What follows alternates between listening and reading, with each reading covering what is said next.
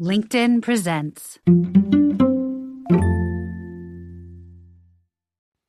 Welcome to the Human Capital Innovations Podcast. We're your source for personal, professional, and organizational growth and development, where we share original research, explore industry trends, and interview executives and thought leaders from across the globe. We hope you join us often for practitioner-oriented content around all things related to leadership, HR, talent management, organizational development, and change management. Maximize your personal and organizational potential with Human Capital Innovations Podcast.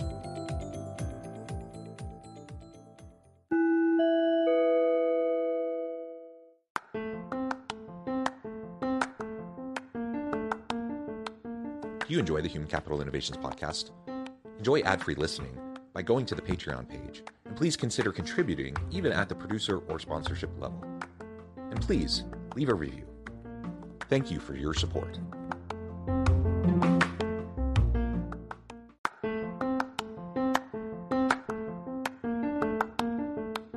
Welcome to the Human Capital Innovations Podcast. In this HCI podcast episode, I talk with Solange Charas and Stela Lupushor about HR and the future of work and skills-based versus credential-based hiring.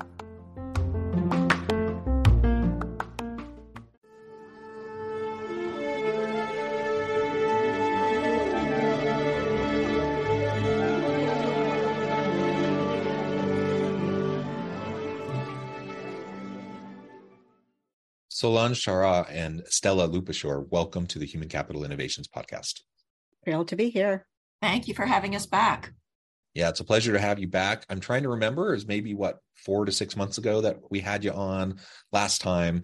We had a chance to talk about your new book, which was a fabulous conversation. Today, we're going to continue that conversation. We're going to talk about HR and the future of work, more specifically around skill-based versus credential-based hiring in the workforce and as we move into the future of work. As we get started, I wanted to share Solange and Stela's bio with everybody. Solange Charas is the founder and CEO of HC Moneyball, an adjunct professor and governance researcher and thought leader. Stela Lupushor is a thought leader, speaker, educator, and futurist on a mission to humanize the workplace through the use of design thinking, technology, analytics, and future thinking to create inclusive workplaces. And I could say way more about both of you, but I'm going to pause there and just give you both a chance to share anything else about yourself, your background, your personal context that you would like to highlight for the audience. I will start with the fact that we both teach. We both teach in higher institutions. So the topic of today's conversation, I think it's very relevant, not only professionally from HR perspective, but professionally as educators as well. So looking forward to diving in. Between Stela and myself, we teach at 4 different institutions, or you teach also at Cornell, so 5 different institutions. So we sort of have our pulse on the industry, the higher education industry. Yeah, wonderful. And I don't know if you remember, but I'm a university professor. That's my full-time gig, and I do consulting work on the side. So I think between the 3 of us, we have a lot of knowledge and insight and experience in both higher ed and in the workplace, in the consulting space. So I think this will be a great conversation. I'm excited to hear your thoughts around work, the future of work and skills-based versus credential-based hiring. So why don't we start by defining those a little bit? What do you mean by skills-based work versus credential-based work, credential-based hiring and skills-based hiring? Yeah, so organizations, and we're sort of jumping into the middle. So let me just give a little sentence and then let's back out a little bit to create a context to understand what we're thinking about in this conversation. Today's challenge for most organizations, and if you look at the CEO survey on top issues that the conference board does every year, talent is amongst the top 5. And if you look talent acquisition, and if you look at the CHRO survey that the conference board does every year, across the globe, talent acquisition is the number 1 topic. So companies are really struggling with finding talent. And we think that one of the reasons that they're having difficulty finding talent is because of the criteria that they set in place for their screening. So what happens is we've got structural unemployment.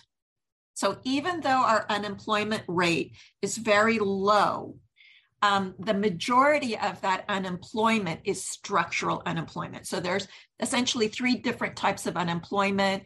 There's frictional unemployment, which is basically unemployment of people that are in the midst of changing jobs. So it's just the frictional part going from one job to another.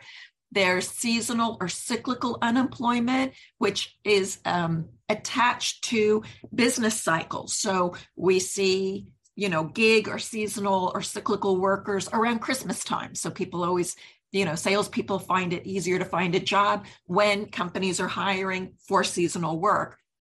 And then the third one is structural unemployment. And structural unemployment refers to the mismatch between the jobs that are available and the skill levels of the unemployed. And it is the one that is the most persistent. We can't wait for time to fix that problem. We actually have to have some type of an intervention to solve it. So unlike cyclical unemployment, it's not a business cycle issue. We have about 10.5 million or so open jobs and about 6 million people that are on the unemployment roster. We have more unemployed that have just given up looking for a job because they simply can't find one. It's important to note the only people that count towards the official unemployment numbers are the people who are actively looking, right? Right, exactly. And if you look at the BLS data and you look at the research in this area, structural unemployment really comprises the vast majority of the reason for unemployment. So think about the tech sector layoffs. Tens of thousands of employees are now unemployed, and yet the unemployment rate didn't go up during this period, during these last 6 months when the tech industry was shedding jobs for a couple of reasons. One is the tech sector actually overhired in the prior 2 years, so they're actually getting rid of excess labor. And people in those jobs, for the most part, were able to find new jobs because it's not just the Googles and the Metas in the world that are hiring tech people. It's all the mid and small size companies that are hiring tech people that have that have been locked into those behemoths. And when they let them go, I actually think it's a good thing because now we're doing technology transfer from the Googles and the Metas and the Yahoos of the world and the Apples of the world into our mid and small cap companies. So I think that's a good thing. But structural unemployment is really harmful to the economy because as industries evolve and the requirement for competencies grow, the skill gap widens. And it also increases U.S. income inequality, which we'll get to in a second. So we are really interested in this dilemma that organizations say they can't find talent. And, we started off by saying skills-based versus credential-based. And what most organizations do, for good, for better, or for worse, is for pretty much, I'd throw a guess out there, 70% of entry-level jobs, forget about the mid-level manager and executive, they set a standard of having a college degree to do the job. And I'm not going to take Stela's words away from her, but she'll get to that in a second. Roughly 60% of all job openings require at least some college, with approximately 30% of the openings requiring a bachelor's degree. We're calling this the diploma ceiling. And I actually Googled diploma ceiling and couldn't find anything. So maybe this is original for us. You've coined a new term. Wonderful. You've coined a new term, the diploma ceiling.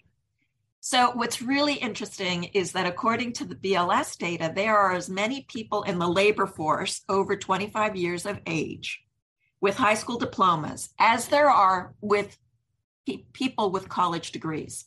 So the numbers are 23.6 and 23.7% respectively. So these two groups, the high school diploma and the college diploma or the degree, are actually the same size.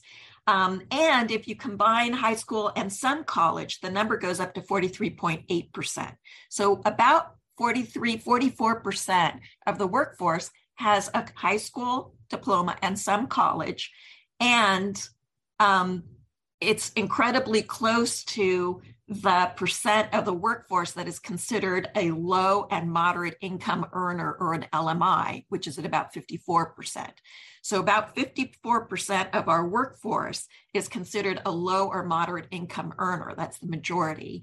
And those LMIs are around, they're at the poverty level or slightly above the poverty level, but certainly not in a position to improve their economic conditions. So what we're thinking around this is that companies are actually perpetuating poverty in the United States because they're forcing people to get a college degree to do jobs that may not need college degrees. And the college education since 1980, since when I got my degree, so I went to UC Berkeley, and it cost me about $720 a year for my tuition. I just looked at the UC Berkeley website, and for an in-state, because I was in-state, it cost $9,594 in tuition. That's not cost of books, anything else.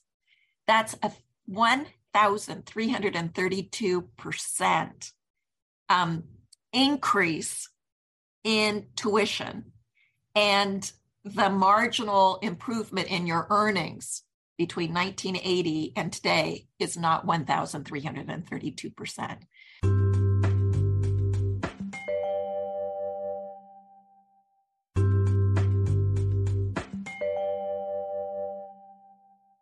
You've highlighted some really great elements there around structural unemployment, just the makeup of the labor market, and the way that organizations often they artificially limit and reduce the size of the pool of potential people to apply for positions. Stella, I wanted to give you a chance to jump in and see if there's any additional insights you want to provide in response to Solange. Hand it over to her.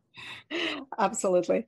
And when we think about the labor market and the fact that it's a very interesting time for economists, right? Because usually you would see when there are layoffs, when we're heading towards recession, labor market follows and there is a growth in unemployment. But we are dealing with an environment where a lot of people left the labor market. We have a big proportion of baby boomers who chose to retire, or some who retired early. We have just lost a lot of people, like 900,000 working age population who died and are no longer available to be employed. We have a significant number of people, younger generations, who have decided to pursue independent solopreneur gig employment. So the traditional employment that economists care about, it just doesn't have enough people to tap into.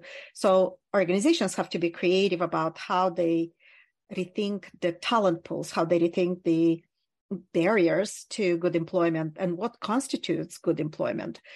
So when we start with the opportunities companies can tap into, all right, first of all, you need to think, what is the work that needs to get done? What are the activities, the essence, because no longer job descriptions would address everything that is required.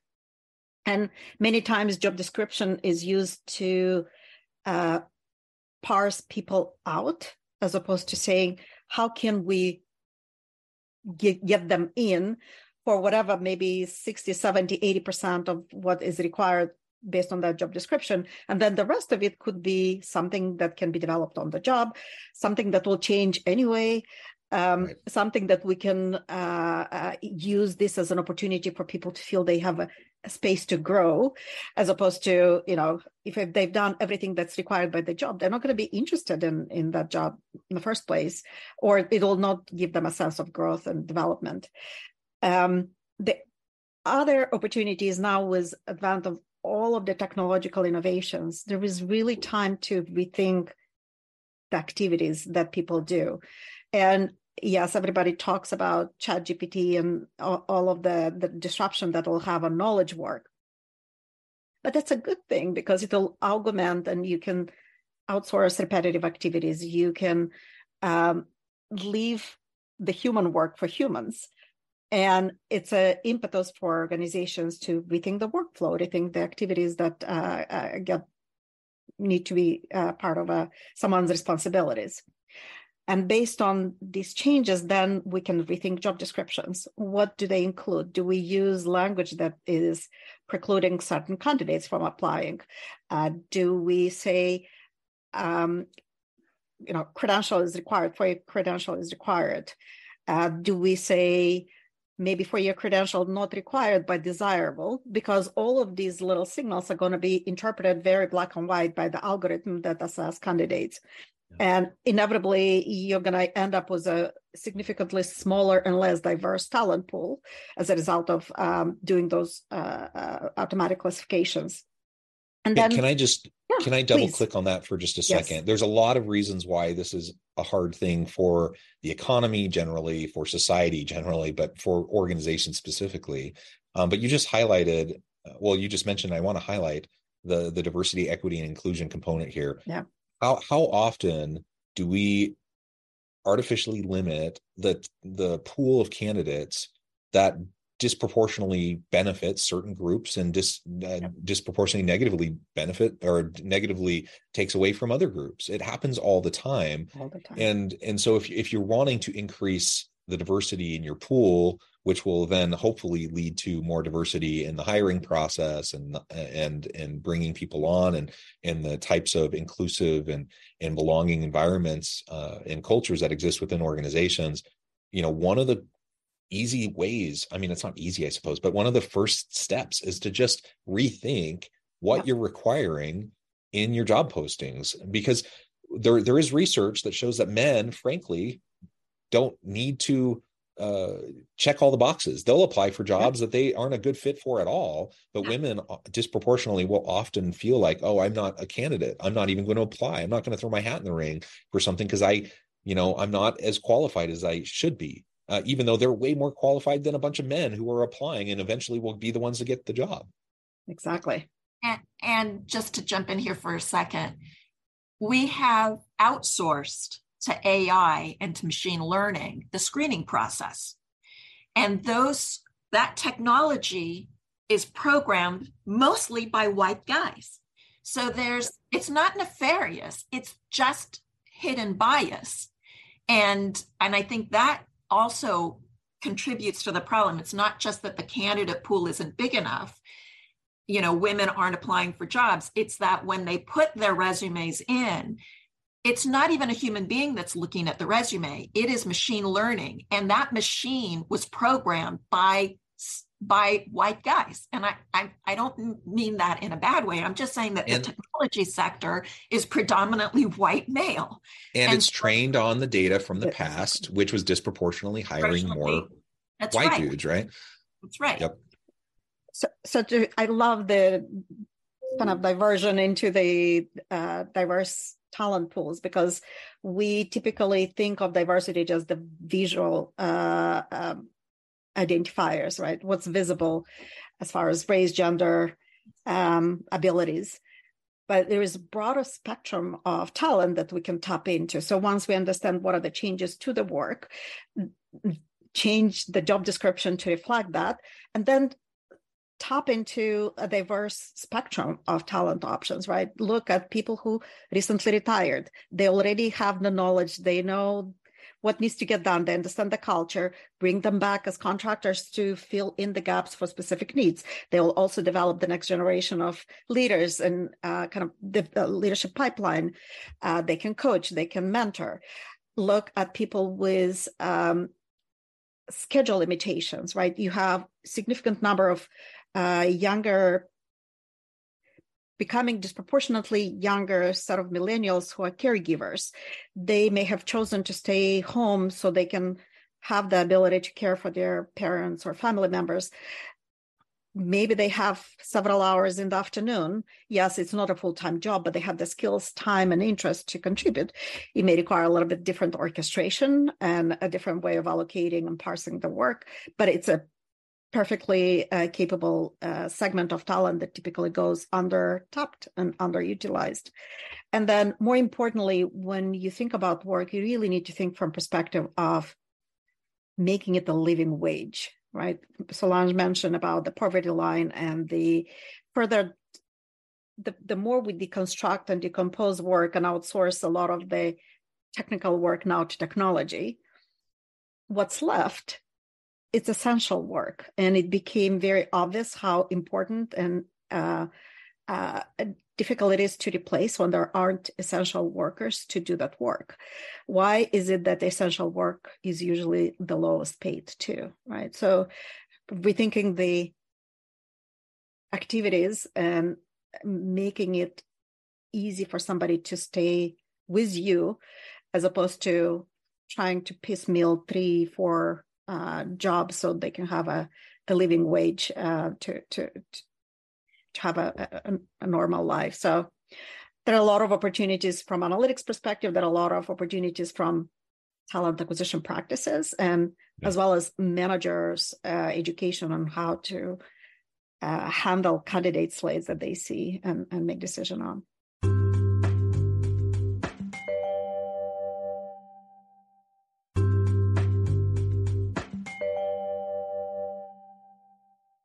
We're asking for a heavy lift, right? It's a heavy lift to look at your organization, to look at the business model, to look at that labor input, and then redesign that.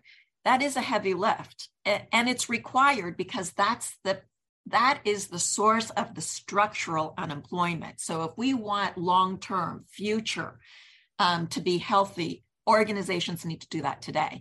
But here's a short-term fix. Lower the requirement for an entry-level job, right?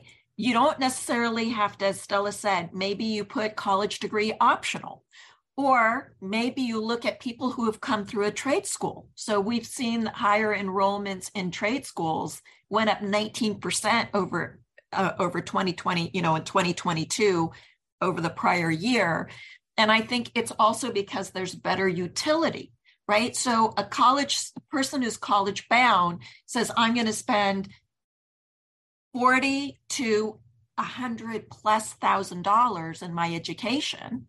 And is it worth it? And I think a lot of young people are looking at college, and that's why we see college enrollment going down by about 8%, saying it's not worth spending this amount of money for something that I don't think is going to bring that kind of value in the future. So I think we've got exogenous, external factors, endogenous, internal factors that are all coming together that point to, let's relook at the ante, right? The table stakes for getting a job.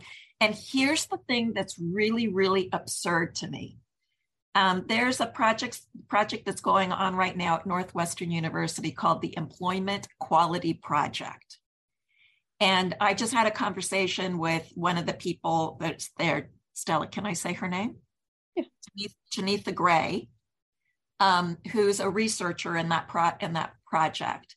And she told me something really interesting. She told me that for most of the big organizations that are participating in that research, they do not keep information about college education in their HRIS systems.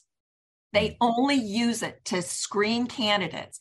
And then when you're in the door, these organizations, these big organizations, I'm talking about the Fortune 50, do not keep that information in their systems to use it. And so it's just a way of screening out. It's not even being used by the companies. And it just makes me scratch my head, like, why does it exist at all? If you're not going to track that for your employees, why even use it as a way to screen? And well, it's crazy. It's crazy, one, that you would use this arbitrary measure to screen for things that probably don't even need it as a screening tool. Right. And then two, if you are going to use it to screen and you already collect the information, why in the world wouldn't you utilize that information as you're trying to understand and assess the skills of members of your team for future opportunities, et cetera. It really is crazy. It is crazy. And, the job training industry is an $18 billion industry. Companies are spending $18 billion to train people. So why not let people that don't have a college degree in the door, if you're already going to spend money on training them, have it be, have utility, right? So one of the things that we're seeing in our research, and we know when we price out the cost of attrition, that the cost of attrition far outweighs the cost of training and development or the cost of just improving salaries so that you hit at least a minimum wage level, right? The highest minimum wage level, because every state has its own rules. But, being penny wise and pound foolish is what most organizations are doing today. They just rather scrimp and save on paying people and replacing those people than simply just giving them a decent wage so that they don't have to have patchwork careers, 3-4 careers or 3-4 jobs just to make ends meet. It's like reinforcing the class system, right? And it's not sustainable. It's not going to work. Companies are dying for employees. Employees are dying for opportunities, and the barrier is something artificial around college education. And again, that's coming from 3 people that believe in college education, right? I think college education is really important. I think it plays a huge role, but not for every position, and certainly not for every entry-level position. And we already do this to an extent. Like, people get hired all the time for things that they're not particularly traditionally qualified for, because they know somebody, because someone else sees that talent in them. It happens all the time already. And so all we're suggesting is maybe pull back the covers a little bit and make it a little bit more of an open process so people can, explore what the possibilities might be for them. And it benefits the individual, but it benefits the organization as well. The fight for talent is real, and it's not going to get easier. And we need to constantly be looking at ways to reskill and upskill our people. Some of that's going to involve credentials, and that's great, but not always. And we need to just be much more proactive in organizations. And maybe the final thing I'll say on this before we start to wrap up, organizations should be reevaluating jobs on a continual basis anyways. So it is a heavy lift, yes. But it's just build it into your normal process of reviewing jobs, job design, redesign, and the whole workflow. And if you start to build that into what you hopefully are already doing, then it's not such a huge, crazy, heavy lift. It just becomes part of the process. And within a couple of years, you will have transformed the way your organization functions in terms of a talent perspective. Well, Stela and Solange, this has been a great conversation. I know at the time, and I do need to let you go, but before we wrap things up for today, I wanted to give you a chance to share with the audience how they can connect with you, find out more about your work, and then give us the final word on the topic for today. Stela Lupushor. So it's Stela with one L at Reframe period work, or find me on LinkedIn, Stela with one L. There aren't that many of us. Solange? There's only one Solange Charas on LinkedIn, and you can write to me at SCHARAS@hcmoneyball.com. You can find pretty much everything that we're talking about today in our book, which is really a blueprint, a roadmap for helping you to use data analytics to understand your organization and how to improve the effectiveness of human capital programs. And our website for the book is www.humanizinghumancapital.com. Wonderful. Thank you both. It has been a real pleasure. I encourage the audience to reach out, get connected, find out more about what Stela and Solange can do for you. Check out the book. And as always, I hope everyone can stay healthy and safe, that you can find meaning and purpose at work each and every day. And I hope you all have a great week.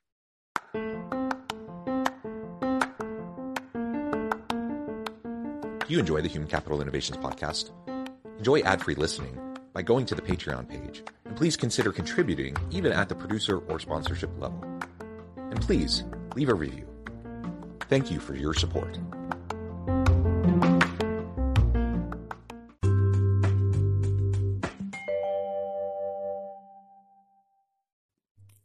Thanks again for joining us for this episode of the Human Capital Innovations Podcast. I hope you stay healthy and safe and that you have a great week.